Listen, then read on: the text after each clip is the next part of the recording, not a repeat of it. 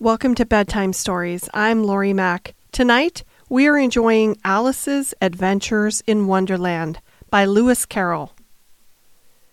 Chapter 1. Down the Rabbit Hole. Alice was beginning to get very tired of sitting by her sister on the bank and having nothing to do. Once or twice she had peeped into the book her sister was reading, but it had no pictures or conversations in it. And what is the use of a book, thought Alice, without pictures or conversation? So she was considering in her own mind, as well as she could, for the hot day made her feel very sleepy and stupid, whether the pleasure of making a daisy chain would be worth the trouble of getting up and picking the daisies, when suddenly a white rabbit with pink eyes ran close by her. There was nothing so very remarkable in that, nor did Alice think it so very much out of the way to hear the rabbit say to itself, oh dear, I shall be late." When she thought it over afterwards, it occurred to her that she ought to have wondered at this, but at the time it all seemed quite natural. But when the rabbit actually took a watch out of its waistcoat pocket and looked at it, and then hurried on, Alice started to her feet, for it flashed across her mind that she had never before seen a rabbit with either a waistcoat pocket or a watch to take out of it, and burning with curiosity, she ran across the field after it, and fortunately was just in time to see it pop down a large rabbit hole under the hedge. In another moment, down went Alice after it, never once considering how in the world she was to get out again. The rabbit hole went straight on like a tunnel for some way, and then dipped suddenly down, so suddenly that Alice had not a moment to think about stopping herself before she found herself falling down a very deep well. Either the well was very deep, or she fell very slowly, for she had plenty of time as she went down to look about her and to wonder what was going to happen next. First, she tried to look down and make out what she was coming to, but it was too dark to see anything. Then she looked at the sides of the well and noticed they were filled with cupboards and bookshelves. Here and there she saw maps and pictures hung upon pegs. She took down a jar from one of the shelves as she passed. It was labeled orange marmalade, but to her great disappointment it was empty. She did not like to drop the jar for fear of killing somebody, so managed to put it into one of the cupboards as she fell past it. Well, thought Alice to herself, after such a fall as this, I shall think nothing of tumbling downstairs. How brave they'll all think me at home. Why, I wouldn't say anything about it, even if I fell off the top of the house, which was very likely true. Down, down, down. Would the fall never come to an end? I wonder how many miles I've fallen by this time, she said aloud. I must be getting somewhere near the center of the earth. Let me see, that would be 4,000 miles down, I think. For, as you see, Alice had learned several things of this sort in her lessons in the schoolroom, and though this was not a very good opportunity for showing off her knowledge, as there was no one to listen to her, still it was good practice to say it over. Yes, that's about the right distance, but then I wonder what latitude or longitude I've got to. Alice had no idea what latitude was, or longitude either, but thought they were very nice, grand words to say. Presently she began again. I wonder if I shall fall straight through the earth. How funny it'll seem to come out among the people that walk with their heads downward. The antipathies, I think. She was rather glad there was no one listening this time, as it didn't sound at all the right word. But I shall have to ask them what the name of the country is, you know. Please, ma'am, is this New Zealand or Australia?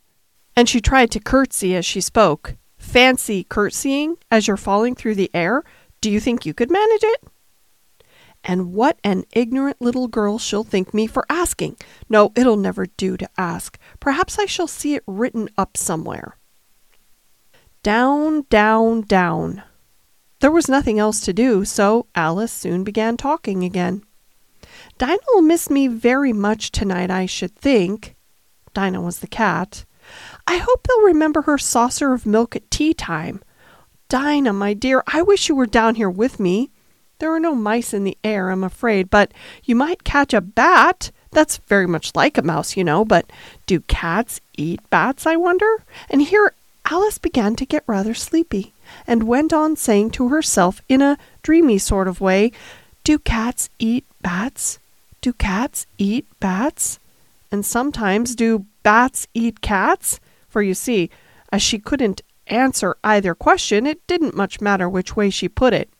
She felt that she was dozing off, and had just begun to dream that she was walking hand in hand with Dinah, and saying to herself very earnestly, Now, Dinah, tell me the truth. Did you ever eat a bat?" When suddenly, thump, thump, down she came upon a heap of sticks and dry leaves, and the fall was over. Alice was not a bit hurt, and she jumped up to her feet in a moment. She looked up, but it was all dark overhead, and before her was another long passage, and the White Rabbit was still in sight, hurrying down it. There was not a moment to be lost. Away went Alice like the wind, and was just in time to hear it say, as it turned a corner, "Oh, my ears and whiskers, how late it's getting!" She was close behind it when she turned the corner, but the rabbit was no longer to be seen. She found herself in a long, low hall, which was lit up by a row of lamps hanging from the roof.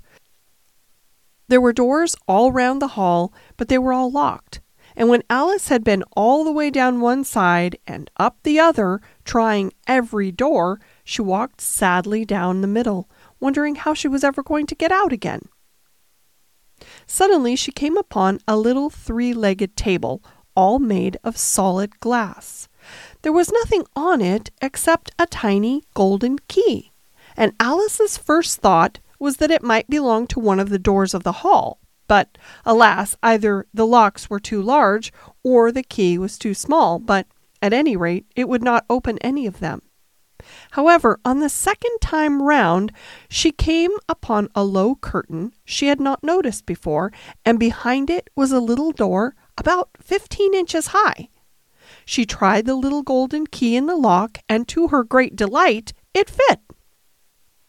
Alice opened the door and found that it led into a small passage, not much larger than a rat hole. She knelt down and looked along the passage into the loveliest garden you ever saw. How she longed to get out of that dark hall and wander among those beds of bright flowers and those cool fountains. But she could not even get her head through the doorway, and even if my head would go through, thought poor Alice, it would be of very little use without my shoulders. Oh, how I wish I could shut up like a telescope. I think I could, if I only knew how to begin. For you see, so many out-of-the-way things had happened lately that Alice had begun to think that very few things indeed were really impossible. There seemed to be no use in waiting by the little door, so she went back to the table, half hoping she might find another key on it, or at any rate a book of rules for shutting people up like telescopes. And this time she found a little bottle on it, which was certainly not there before, said Alice.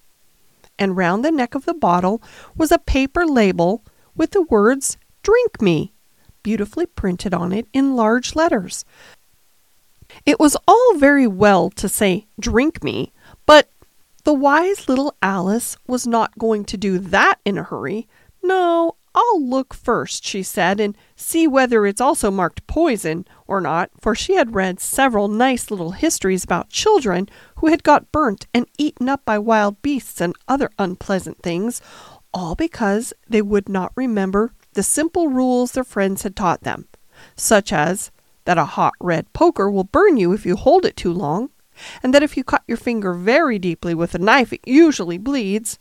And she had never forgotten that if you drink much from a bottle marked poison, it almost certain to disagree with you sooner or later. However, this bottle was not marked poison, so Alice ventured to taste it, and finding it very nice, it had, in fact, a sort of mixed flavor of cherry tart, custard, pineapple, roast turkey, toffee, and hot buttered toast, she very soon finished it off. "What a curious feeling," said Alice. "I must be shutting up like a telescope." And so it was indeed. She was now only 10 inches high, and her face brightened up at the thought that she was now the right size for going through the little door into that lovely garden. First, however, she waited for a few minutes to see if she was going to shrink any further. She felt a little nervous about this, for it might end, you know, said Alice to herself, in my going out altogether like a candle. I wonder what I shall be like then. And she tried to fancy what the flame of a candle is like after the candle is blown out, for she could not remember ever having seen such a thing. After a while, finding that nothing more happened, she decided on going into the garden at once. But, alas for poor Alice, when she got to the door, she found she had forgotten the little golden key, and when she went back to the table for it, she found she could not possibly reach it. She could see it quite plainly through the glass, and she tried her best to climb up one of the legs of the table, but it was too slippery. And when she had tired herself out with trying, the poor little thing sat down and cried. "Come, there's no use in crying like that," said Alice to herself rather sharply. "I advise you to leave off this minute." She generally gave herself very good advice, though she seldom followed it, and sometimes she scolded herself so severely as to bring tears into her eyes. And once she remembered trying to box her own ears for having cheated herself in a game of croquet she was playing against herself, for this curious child was very fond of pretending to be two people. But it's no use now, thought poor Alice, to pretend to be two people. Why, there's hardly enough of me left to make one respectable person. Soon her eye fell on a little glass box that was lying under the table. She opened it and found in it a very small cake on which the words "Eat me" were beautifully marked in currants. "Well, I'll eat it," said Alice, "and if it makes me grow larger, I can reach the key, and if it makes me grow smaller, I can creep under the door, so either way I'll get into the garden, and I don't care which happens." She ate a little bit and said anxiously to herself, "Which way? Which way?" holding her hand at the top of her head to feel which way she was growing, and she was quite surprised to find that she remained the same size. To be sure, this generally happens when one eats cake, but Alice had got so much into the way of expecting nothing but out-of-the-way things to happen that it seemed quite dull and stupid for life to go on in the common way. So she set to work, and very soon she finished off the cake. Chapter 2. The Pool of Tears. "Curiouser and curiouser!" cried Alice. She was so much surprised that for the moment she quite forgot how to speak good English. "Now I'm opening out like the largest telescope that ever was. Goodbye, feet!" For when she looked down at her feet, they seemed to be almost out of sight. They were getting so far off. "Oh, my poor little feet, I wonder who will put on your shoes and stockings for you now, dears. I'm sure I shan't be able. I shall be a great deal too far off to trouble myself about you. You must manage the best way you can, but I must be kind to them," thought Alice, "or perhaps they won't walk the way I want to go. Let me see, I'll give them a new pair of boots every Christmas."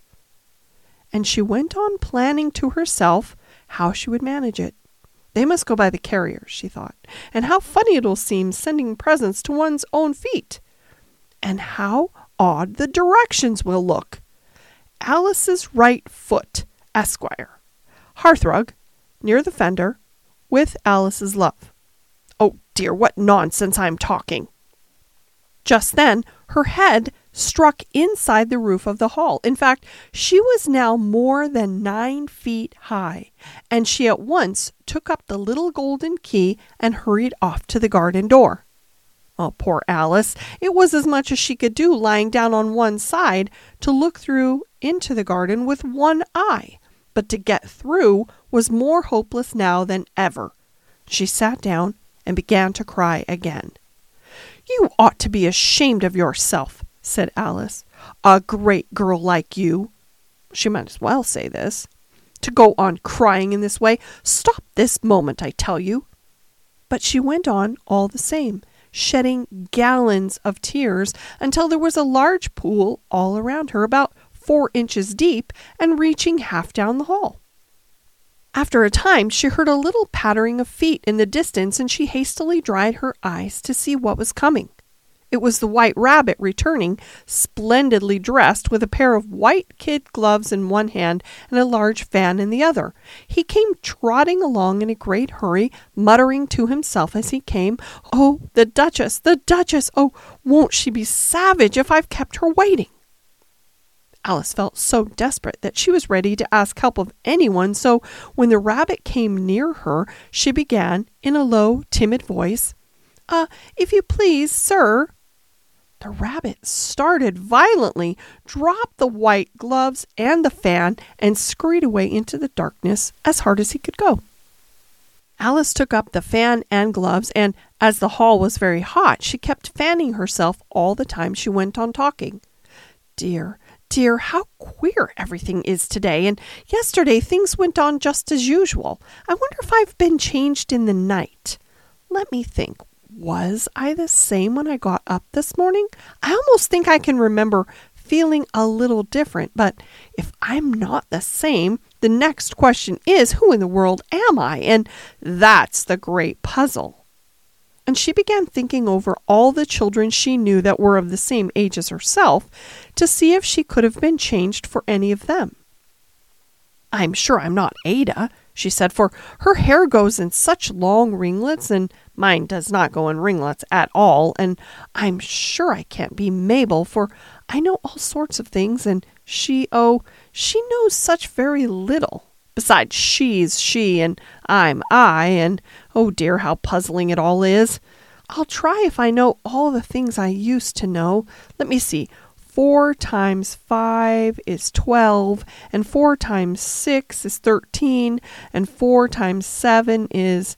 Oh dear, I shall never get to 20 at that rate.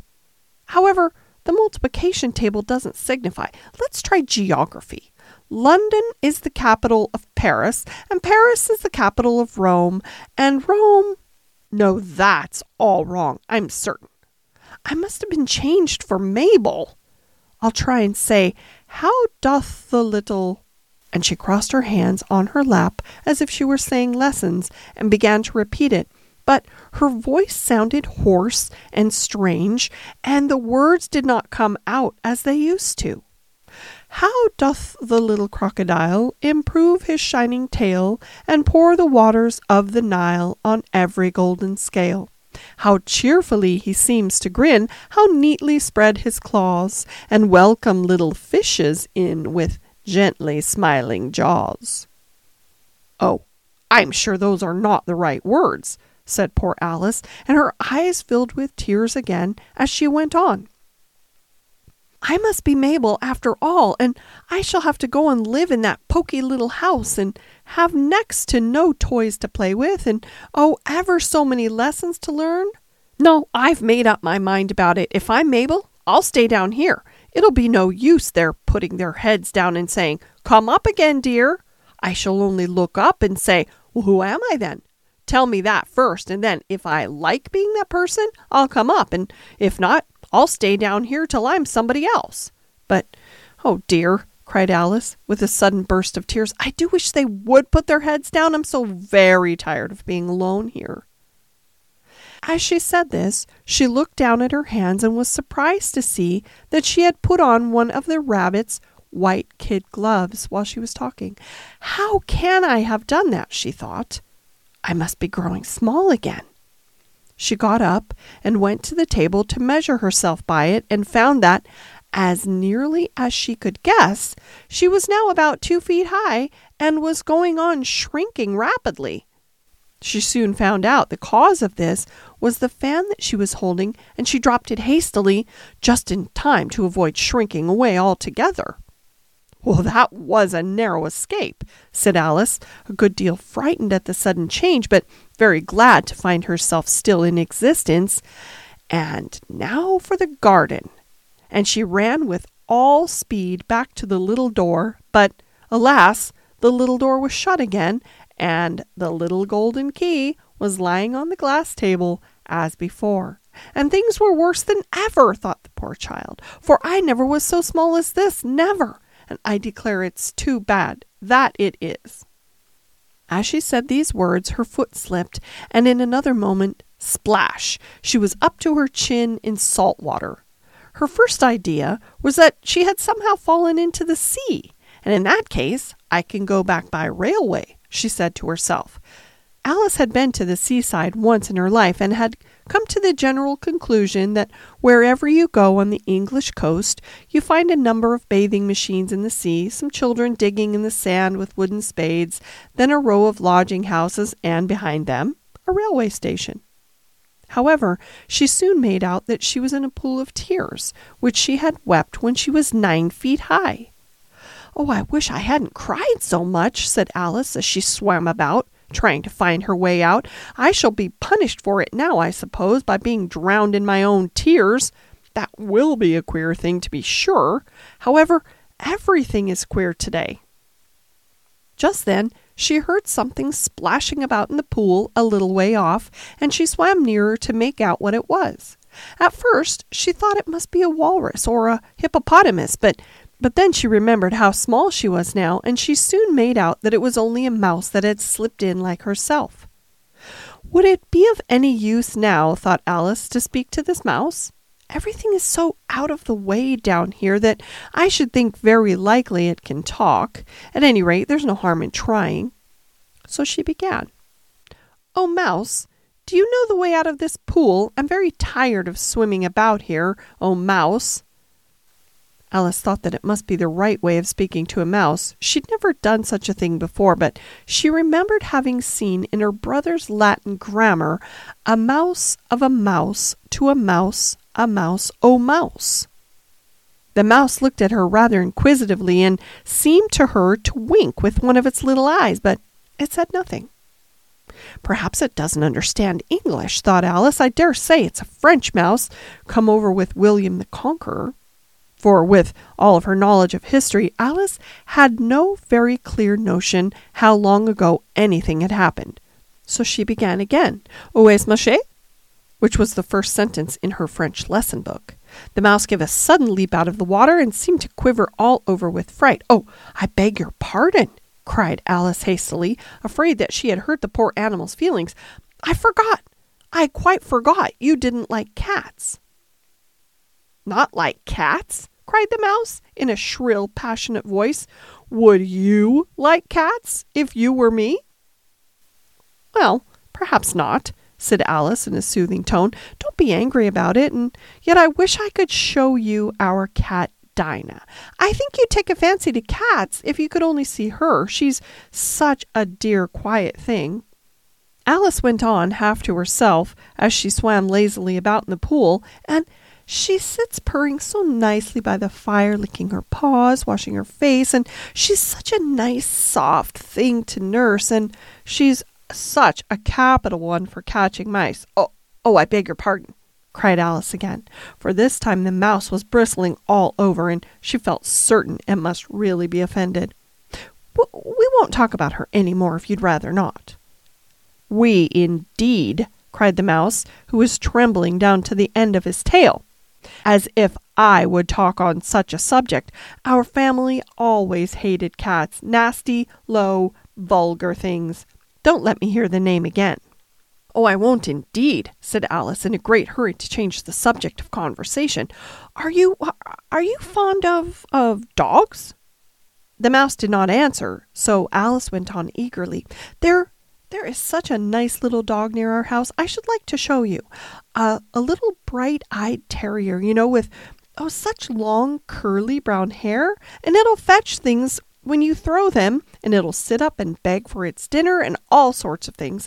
I can't remember half of them, and it belongs to a farmer, and he says it's so useful, it's worth £100. He says it kills all the rats, and oh dear," cried Alice in a sorrowful tone. "I'm afraid I've offended it again," for the mouse was swimming away from her as hard as it could go, and making quite a commotion in the pool as it went. So she called softly after it, "Mouse, dear, do come back again, and we won't talk about cats or dogs either if you don't like them." When the mouse heard this, it turned round and swam slowly back to her. Its face was quite pale, with passion, Alice thought, and it said in a low, trembling voice, "Let us get to the shore, and then I'll tell you my history, and you'll understand why it is that I hate cats and dogs." It was high time to go, for the pool was getting quite crowded with the birds and the animals that had fallen into it. There was a duck and a dodo, a lory and an eaglet, and several other curious creatures. Alice led the way, and the whole party swam to the shore. That is all for tonight. Come back for the following chapters. Good night.